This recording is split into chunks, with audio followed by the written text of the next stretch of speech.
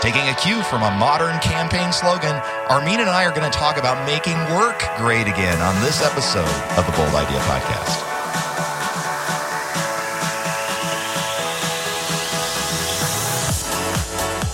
Put your faith to work.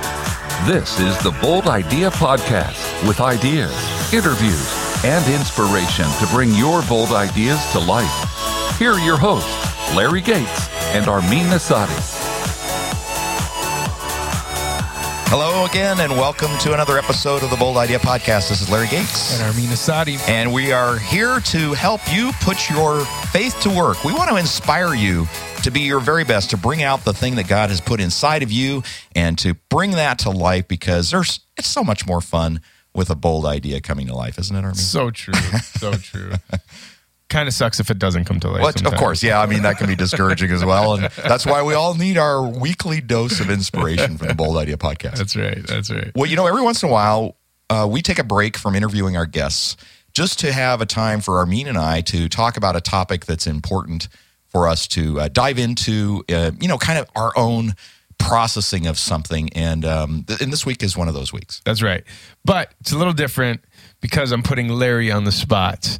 So, Larry, you recently did this message to a group of leaders at one of the fastest growing mega churches in the entire country. It's getting a lot of notoriety. You had a crazy group of people there, and they were enthralled on this funny yet very important topic based on a Donald Trump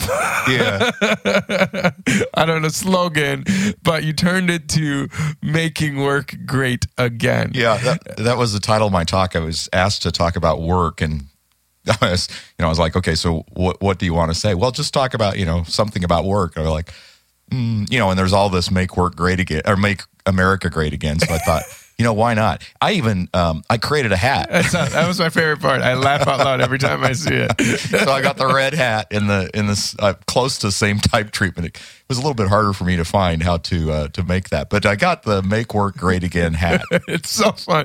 I don't know why people are probably thinking, why are you laughing when it's not that funny? It really is funny. Once you see the hat, you will laugh. I promise you. Yeah, because you're kind of expecting it to say something else. That's right. But I think the reason we wanted to go through this is even some of the bullet points, the very, very few bullet points that you shared. I don't actually know all the content of this. So this is as fresh for me as you. But just the few bullet points that you shared, I thought, man, this is really good, and it's time to put you on the spot. So this is what's happening. So we're going to start out with the first question. Why is it important that we talk about this topic of making work great again? Well, I think, for many of us, and Armin, I think you and I just sharing our own personal struggles and journey along the way, and part of the reason we did the Reinventure Me podcast, and part of the reason we did this podcast, is that, we wrestle in many ways about what our vocation is, what our work is, how, and sometimes it's discouraging, sometimes it's exciting and thrilling, and it goes through that whole range. And I think maybe one of the boldest ideas we might deploy is in transforming how we think about work itself. Right. Well, so here's the thing, is that for your generation, it's, even though that struggle has existed and it's a thing that your generation has dealt with, it's an epidemic to the millennial generation. Mm-hmm. It's one of the hard, and yes, it's an easy thing to make fun of millennials for or be condescending about millennials, but it's an actual psychological, mental issue that a lot of millennials have. They don't know how to make work great again.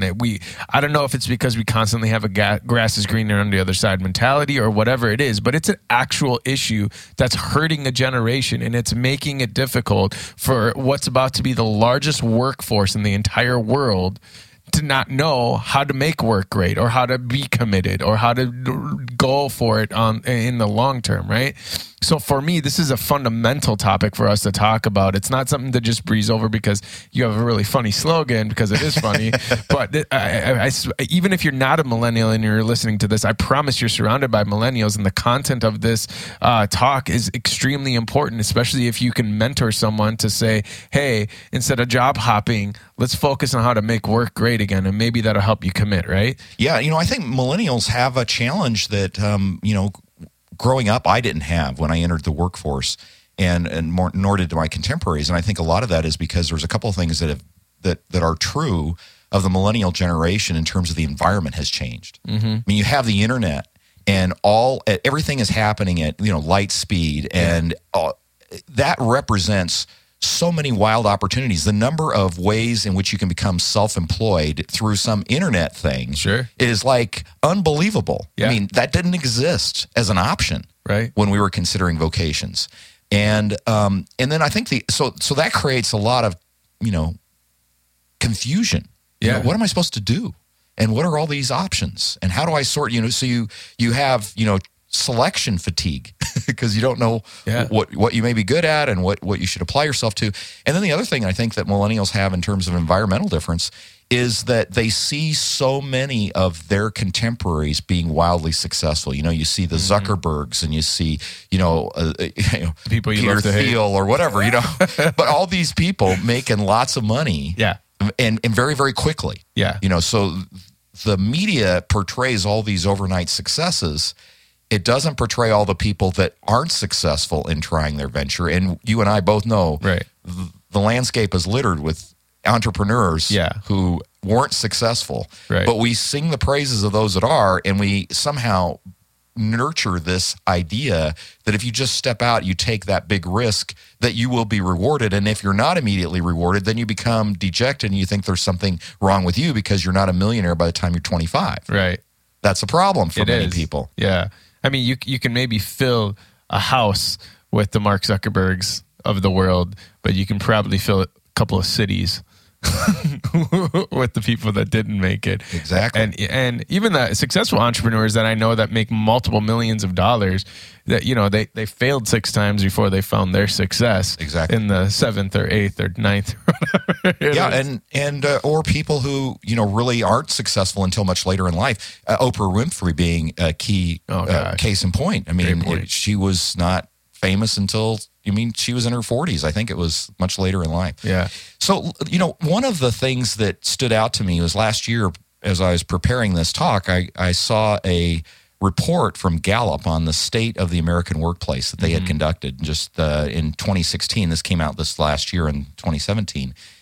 And they said despite having, that is the U.S., having 70% of the world's best organizations, just 33% of the workforce were considered to be engaged based on their global study. Wow. And that means that 2/3 really are not engaged or actively disengaged as workers. And that's like, look left and look right. And if you're engaged, the people to your left and right are not, And is disengaged the same as discontent and just are they looking for something else? It means that they are not giving to they're not taking their employment seriously. I mean, and there might be some ways in which they show that. We can talk about that too, but they are by being disengaged, it means they don't really put energy toward that in a way that they could. It's not fulfilling their potential. It's not giving them what they're looking for. There's not job satisfaction. Those kinds of things. It's a money factory for them.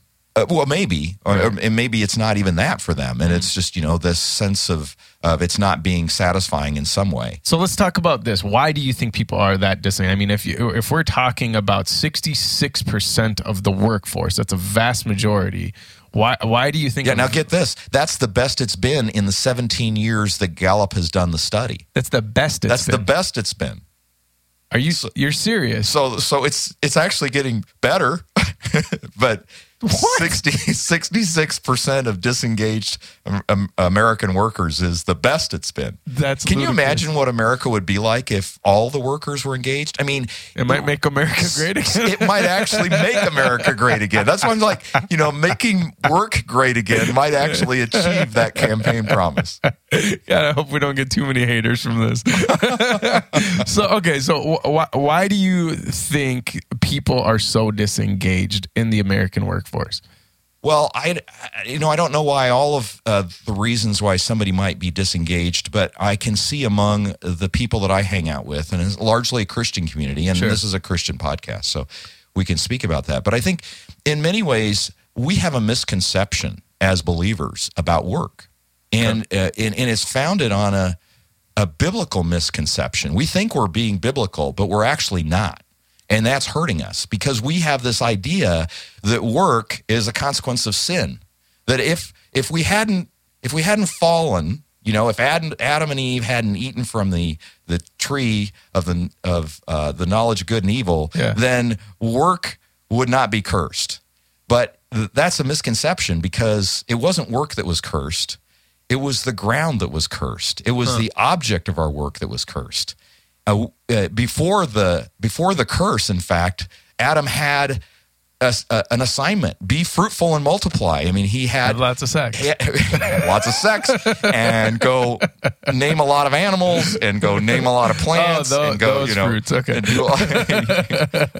fill the earth. That's the fruit, and then subdue it.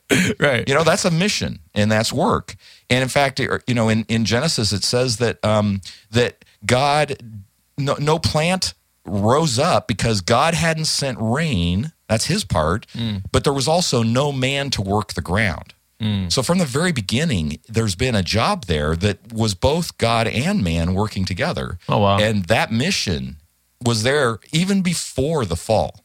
What happened in the fall was the ground was cursed. The object of our work was cursed, which means our labors are more difficult, but our labors are still very much a holy mandated mission.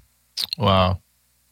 So do you think that Christians are less or more likely to be disengaged in the workforce? I don't know. I think it depends on how I haven't done any kind of sampling to know. Sure. But I do find this misconception among believers to be fairly widespread. Unless you really think about it, we kind of think about work as another 4-letter word.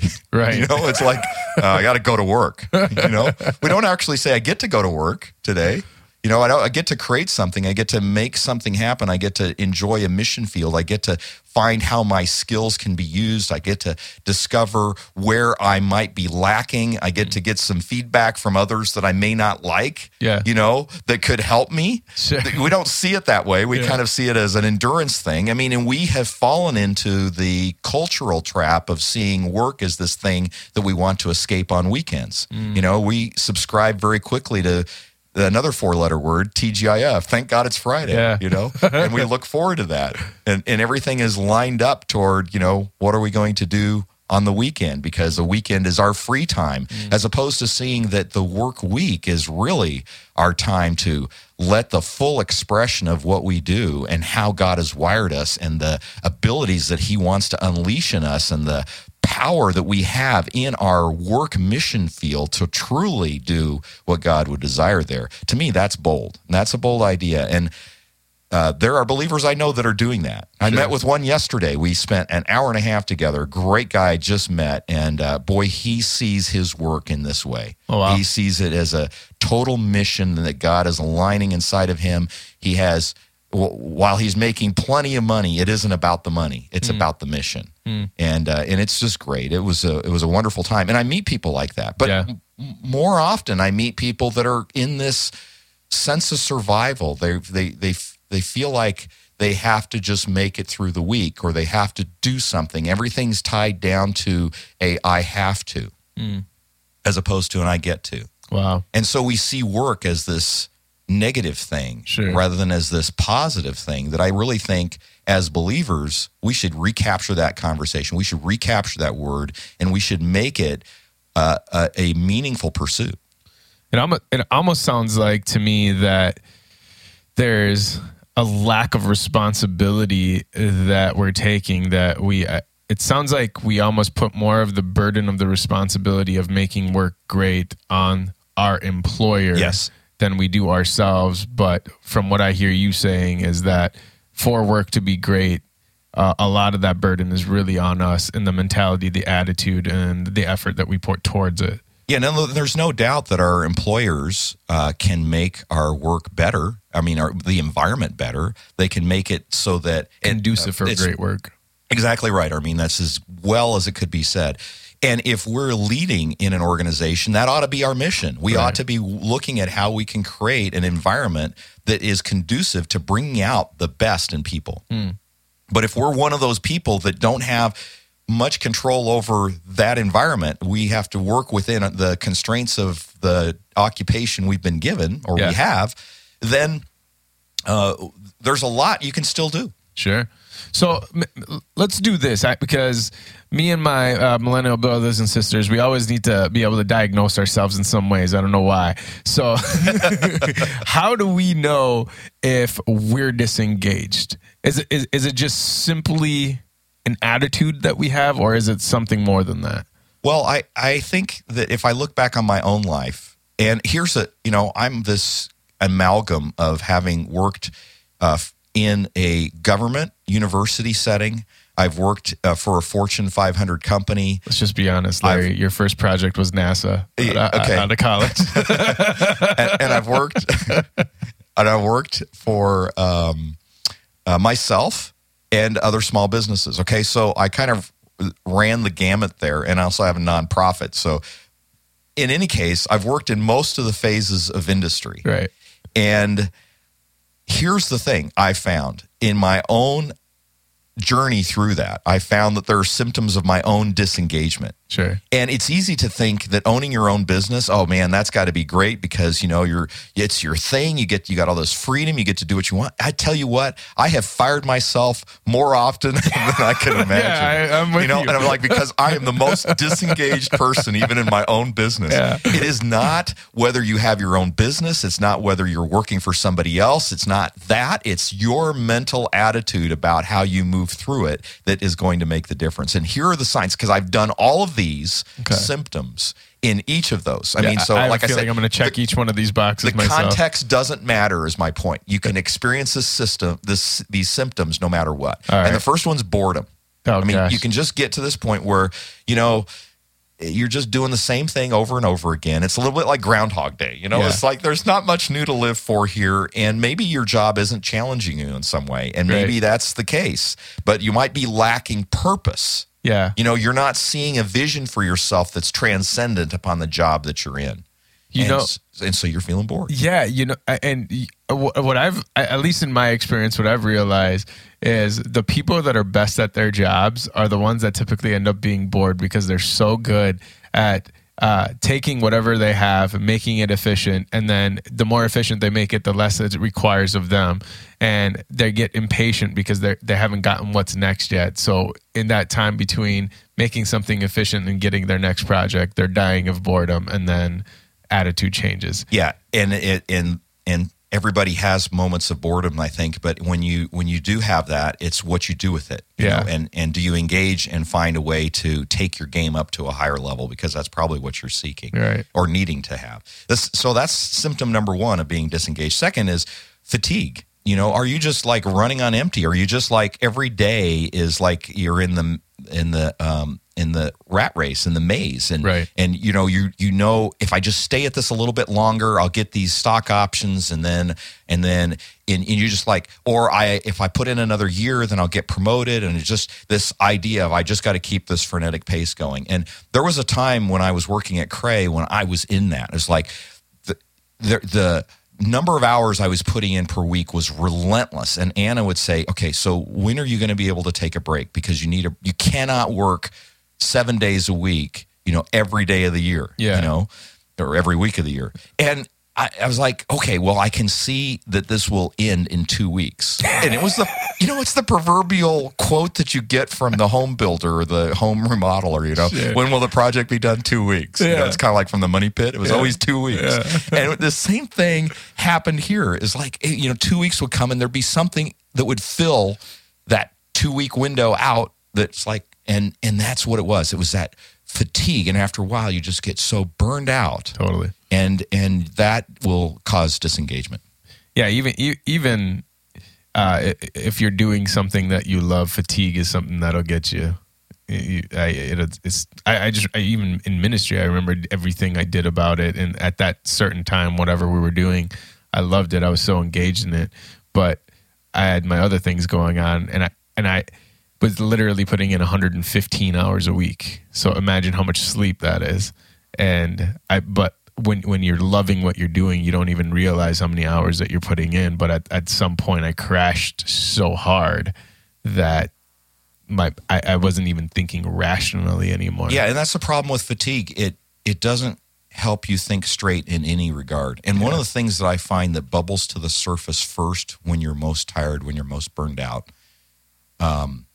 is fear. Mm-hmm. And in that, it just manifests itself. You start to worry about all the stuff that you've been spending your time doing, which becomes this endless cycle, because the more you fear, the more you feel you have to put energy towards something, Right. which adds to the fatigue. Right. Another thing that I saw that was a symptom of disengagement is this, uncertainty and lack of confidence. And you've probably seen this. You mentioned it earlier with millennials, and that. But I see it not just with millennials, and maybe that's because I'm in an older age group, so most of my contemporaries are a little bit older, but I still see it where there's this frenetic, shifting from thing to thing. You're still uncertain about what it is that you're supposed to do, and there's this this nervous energy. Oh, for sure. About trying to find that thing. Oh, yeah, that's all me. Yeah. Yeah. It's like you're hoping that next thing will be the thing, and it's like it creates this again, fear that you're missing out, maybe, so you keep trying new stuff, and you're hoping that it will create the outcome that you're looking for. But oftentimes that isn't the case until you've invested enough time in it. And knowing what you're looking for in order to pull out quick enough is the key to pulling out of that. So is there any other symptoms that you might? Well, there's just one more I'll mention, and that is because it's hit me quite more often perhaps than the others, and that is discouragement. Oh. And there's this sense that, you've gone down a path, maybe you've been in a job or you've been pursuing an idea and it's just not working out. Yeah, I hear that. And you get to this point where, you got all the fatigue, you got some of the uncertainty, but at the end of the day, it's just plain discouragement, and it's that sense that you have that maybe you've peaked, your best years are behind you, and there's underlying all that is just this loss of hope. Yeah. This sense that you don't have much to really count that tomorrow is going to be better than it was yesterday. And I think of all things that can kill a soul is when you lose hope, man. It is truly soul crushing. It is. It affects everything, your friendships, your marriage, the way you engage your kids. Even if you have a job interview, the way you interview changes because you don't even engage in the same way that you normally would, and you start faking. I mean, that discouragement is a killer. It sure is.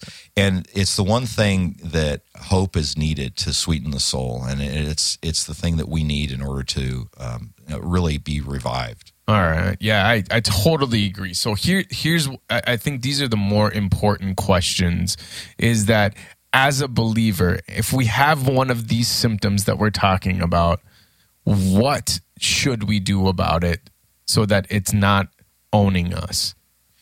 Right. Well, so, the Bible says that we're to take every thought captive to the obedience of Christ. And if we are going to make any change and we have any of these symptoms, we need to start with what is true. What do we know? What does the Bible tell us? What does God say about our work and our purpose? And we have to start there. If we're not grounded on good truth, then it doesn't matter what tactics we deploy.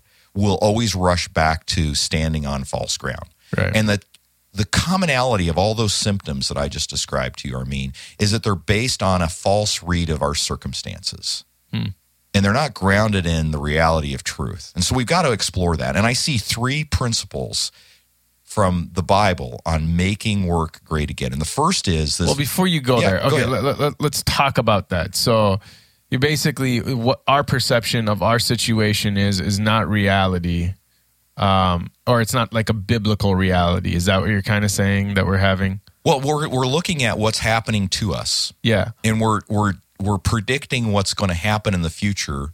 That I guess it's despairing, or I've got to stick with this. I've just got to repeat the thing. We're limiting our choices, sure, because of the circumstances that we're in, our read of the circumstances. And what I'm saying is they're not necessarily grounded in truth.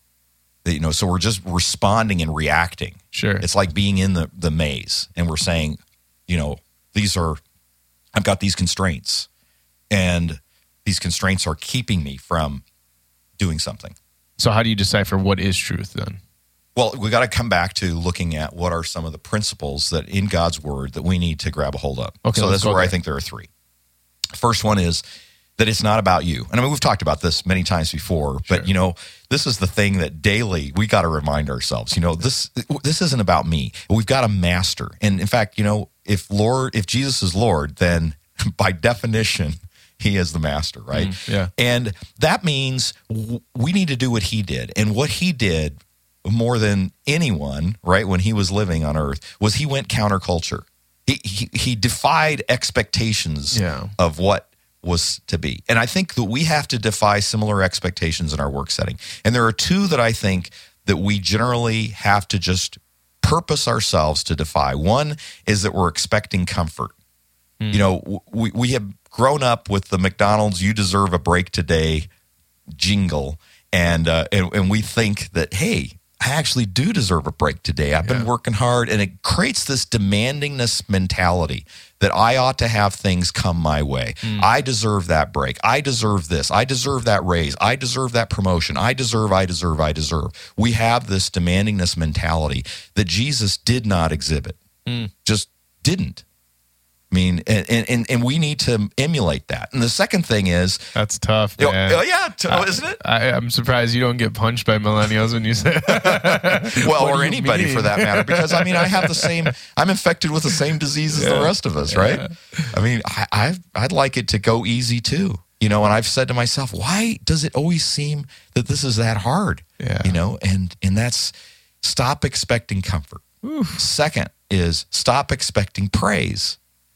Oh, man. And that's often harder because that's what we try to work toward. And you think, I'm in a work environment, I want to do my best, I should expect them to tell me when I'm doing my best. But, God is the audience of one. We only work to please the audience of one. And if no one else would ever notice what we do in our work setting, would we do it any differently? Are we building... That's tough. Are we building what we are building in honor of God, or are we doing it to seek the praise of men? And Jesus, of course, had plenty of words about those who seek the praise of men.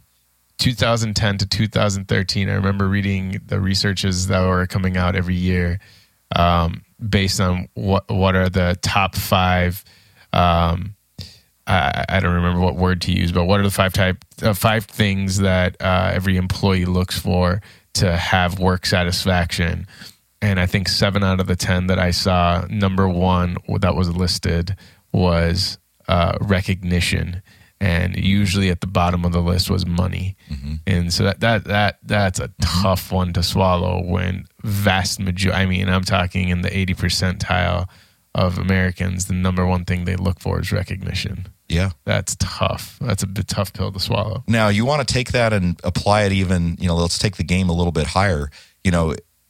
If the antidote here to understanding that we've got a master, so we're going to go counterculture by not seeking comfort and not seeking praise, then double down on that and say, if we really want to be like Jesus, then we give the things that we're going to stop expecting.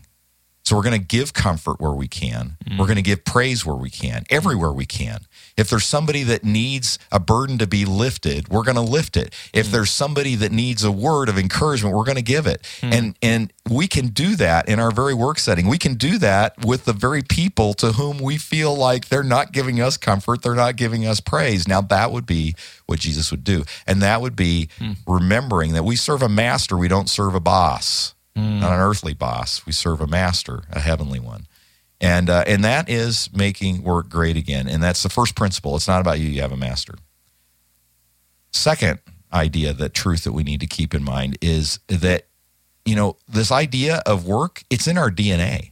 I mean, it was there from the very beginning, as, we talked about earlier in this episode. And we're designed for it. That means he's given us a mission. If you remember in Luke chapter 19, Jesus describes the parable of the minas, and he gives a mina to the king gives a mina to each of his 10 servants, and you're to go off and invest it. And the only servant to which the king had a harsh word was the one who did what? Just hid it. Yeah, it laid it up in a piece of cloth and didn't do anything. And the king said, why didn't you just take it to a bank? I mean, if you just did the least, which is just give it to somebody else to do something with it, it would have returned more and you wouldn't have gotten criticism. Right. In fact, if you think about it and look at that passage, one of the things that stands out to me is there was no comparison, between those who went with their mina and earned 10 more and those who went with their mina and earned 3. The only thing that was rewarded, that was praised, was effort. It wasn't the amount of return. It was the fact that you did something with it. Yeah. And so, each of us, by corollary, have been given a gift. We've been given a mission. And the issue isn't how big is the return on our mission. The issue is, are we out generating a return on our mission? And we leave it to God to give the rest. And our praise is from Him is not based on the size that we have amassed, the number of followers that we have, the amount that we've been able to give away. It is the fact that we are daily deploying what it is that He's been giving us. Right. The only one to get a criticism was the one that did nothing, and did nothing out of fear. Great.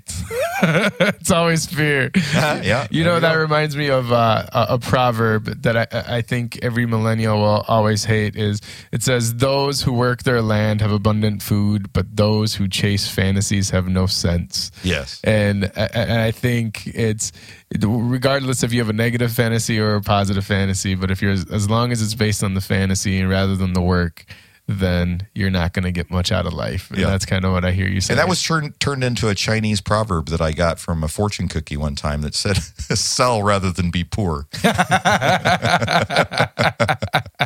That's good. I like that. All right, what else? All right, so the last thing I think from a belief perspective is, first of all, you have a master, right? So, it's not about you. Secondly, it's in your DNA, so you've got a mission. And the third is, you've got a mystery. And this is a hunt. A proverb says it's the glory of God to conceal a matter, but to search out a matter is the glory of kings.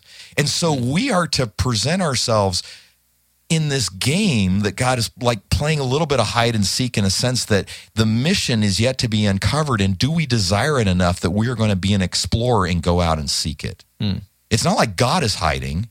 It's like He's got this wonderful thing out there for us to explore. And what that means is there's no perfect plan. There's a lot of ways in which we can execute this, but it all has to be dependent on God. And part of the mystery of all this is in its final reward. And we don't know what that's going to look like. Well, go back to that parable that we talked about, parable of the minas, right? Yeah. Now, if you were one of the servants that received a mina, let's say, Armin, that you took that mina and you went out, let's put it in real money, right? You took that $100, right? And you went out and you made 10 times that, right? So you brought back $1,000. Yeah. All right, so now you got $1,000 and you're bringing it back to the investor and you say, "Hey, this was my return." Now, what would your expectation be as a reward for having generated that return? I don't know. 10% cut, let's just say. Yeah. So, that's natural. Yeah. 10%. Yeah. All right. Now, if you gave that back to me, let's just say I was the investor. I gave you $100 and you brought back and said, "Hey, Larry, I brought you $1,000 back." Now, if I had the ability to do this is what the king says. "Hey, Armin, great job. You go pick 10 cities. Do you like Paris or London? How about New York? What's your favorite city, Armin? If you had a city that you could oversee and own and be the ruler of, what city would you pick?" I don't know, probably somewhere in Italy. Okay, an Italian city, right? Probably not Bartlesville, Oklahoma, or some other place. But here's the thing: he gave to the servants a reward that was, in the words of Ephesians 3:20, beyond all they could ask or imagine. Wow. It wasn't proportional to what they did. And sometimes we think we'd like to see a like return. Like we say, "Okay, I've started my business and I want to do it to the glory of God, and I want to tithe, and I want to, be thoughtful about how I conduct my business affairs, and I want to do that in a Christian way. So my reward will be that God will bless my business with economic prosperity.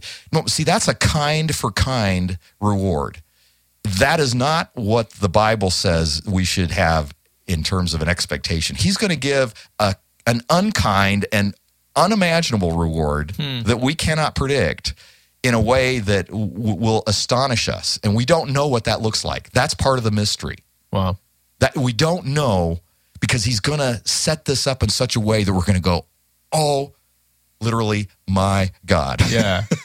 That was amazing. And far beyond the little contribution that I gave you. Because if I gave you 10 cities for exchanging 10 minas, which was even a lot less than $1,000, right? If I gave you 10 cities for that, you just go, wait a minute, somebody's off their rocker. And that is the generosity of God. That's how he works. Wow. Can't outgive God. No, and you can't predict his return. You can't predict his return. All right. So here's what I always care about the most, because it's actionable. So what are some of the practical things that we can do to make work great again? Well, I think there are many things, but I think 5 come to mind for me. Okay. First is, and we talked about this a little bit before, but first decide that you're going to serve others. There was a huge transformation in how I felt about my work at Cray the day that I realized that instead of trying to get what I need or what I want, I'm going to try to understand what my boss wants and what my boss needs. And I'm going to align to her needs and expectations, and I'm going to try to serve her as best I can. Okay. That was a huge kind of mental shift for me. And it wasn't long thereafter that I got promoted into her role when she left the company. Wow. And I wasn't seeking it, but it came because of the transformation, I think, in part, to serve others. And every day I need to remind myself that my objective here is to find a way to make their life better because they've had an experience or encounter with me. Sure. So how can I do that? That's one. Okay. Second is, and I think we touched on this a little bit earlier too, pray for a mission that's bigger than the task of your job. We get so tunnel focused on what we need to do. Here's the stuff I need to do, blah, blah, blah, blah, blah. And our prayers are, Lord, help me be successful in what I need to do. Help me get through all of my stuff. Help me whatever with whatever's in front of me. And we don't think broadly about that. How are you using what I'm in to serve a greater need or take me to a different place? And so we need to pray for a mission that's more transcendent than the task that we're currently working on. That's good. Because making him something missional, that's probably more of a why question. It is a why question. I like that. And it gets us back to seeing the mystery and asking God to unfold that and to say, you're going to conceal things. It's your glory to do that. And it's my glory to search things out. Separating. It's basically changing the question rather than what am I here to do? Why am I here? Right. Right. I like that. I like that a lot. Okay. What else? Right. Third, recruit others to your mission.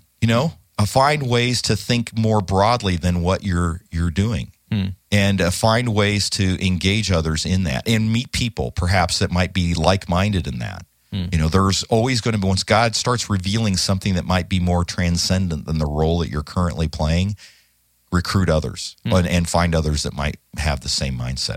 Okay. Fourth, develop an exit plan. Always have an exit plan to whatever you're doing. Okay. Whether it's your own job or your own work, your own business, or somebody else, working for somebody else, just knowing that you have the volition and the volitional choice to stay or not stay enables you to stay in a way that's of service. If you feel like you're under obligation, you will become resentful. And when you become resentful, you become disengaged. And then you're not counterculture anymore. But always look for a way in which you can say, you know what, I don't have to do this. There are plenty of other things I can do. And identify that you've got an exit plan. Know that you've got that volition. Is that kind of like having one foot in, one foot out, though? No, it doesn't need to be. In fact, it gives you freedom to know once you've said that and set that aside, you can say, no, I'm going to stay engaged. And if it doesn't work and it doesn't work out, or if it isn't where I believe God is calling me to, I'm going to cultivate that other option. So it's almost like setting up your expectations in a way. It's reminding yourself that you have volition. You are not a slave to where you're working. Whether it's your own job. And many years I felt even in my own business, I was a slave to my own business. And one morning I'm like, what am I thinking? I mean, but I felt that way. You know what I'm saying? And I couldn't help the feeling that way. Yeah, but the truth of it is not true. I Yeah. mean, the truth of it is, wait a minute, it's my business. I can do what I want with it. Yeah. Who's going to tell me I can't? Yeah. You know? The other you. The other me. Yeah. And then the last thing is a very simple thing, but I think so transformational, and that is just create a gratitude journal. And it doesn't need to be the kind of journaling that I do every day, which is 3 pages of writing. It can be just very simply get a little notebook that is nothing but your gratitude journal. And one day, every day, write down at least one thing you were thankful for. I love the 5-minute journal. Have you ever seen that? No, I haven't. It's like the gratitude. They ask very simple questions. It's, you know, what would make today great again? You do your daily affirmations, I am, and you write 3 points. So if anyone needs a good template, the 5-minute journal is pretty epic. I love it. Well, it's no simpler template, too, than just to write down, here's one thing I'm thankful for today. Yeah. And it conditions you. It conditions you to start seeing things that you can be thankful for. That will be transformational in your attitude. And it changes your perspective on the things that you have and the circumstances that you're in and the people that you're surrounded by, because it forces you to see the positive rather than the negative. Exactly. It's good. I like that. Any other final thoughts? Any other takeaways you want to give to people? Any inspirational rah-rah message you want to end with, Larry? No, other than just to say, you know, some of the boldest and courageous things you could do maybe is just to get up and decide that you're going to do today differently. That you're going to say, today is the day I'm going to be more like Jesus in my workplace, to whatever extent he is able to let me see where I can serve, where I can decide I'm going to give others comfort and others praise. That is perhaps one of the most bold ideas that we could deploy in our lives. I love it. Well, if you guys enjoyed this as much as I did, you can find our show notes at boldideapodcast.com/54. We'd love to hear from you. However you want to engage with us, it'd be great, whether it's social media or even if you want to call us, 612-568-IDEA, 612-568-4332. If you want to leave a review, that'll be in our show notes too, boldideapodcast.com/review. And if you want to sign up for our blog, again, just do that at boldideapodcast.com. And please, as always, help us spread the word. We want to get our ministry, this podcast, and our family growing so that we can continue to help people just like me even who struggle with making work great again. So if you want to be engaged with us, that's your way, boldideapodcast.com. So until next time, this is Armin Asadi and Larry Gates saying farewell. You've been listening to the Bold Idea Podcast. To get our show notes sent to your inbox, visit boldideapodcast.com.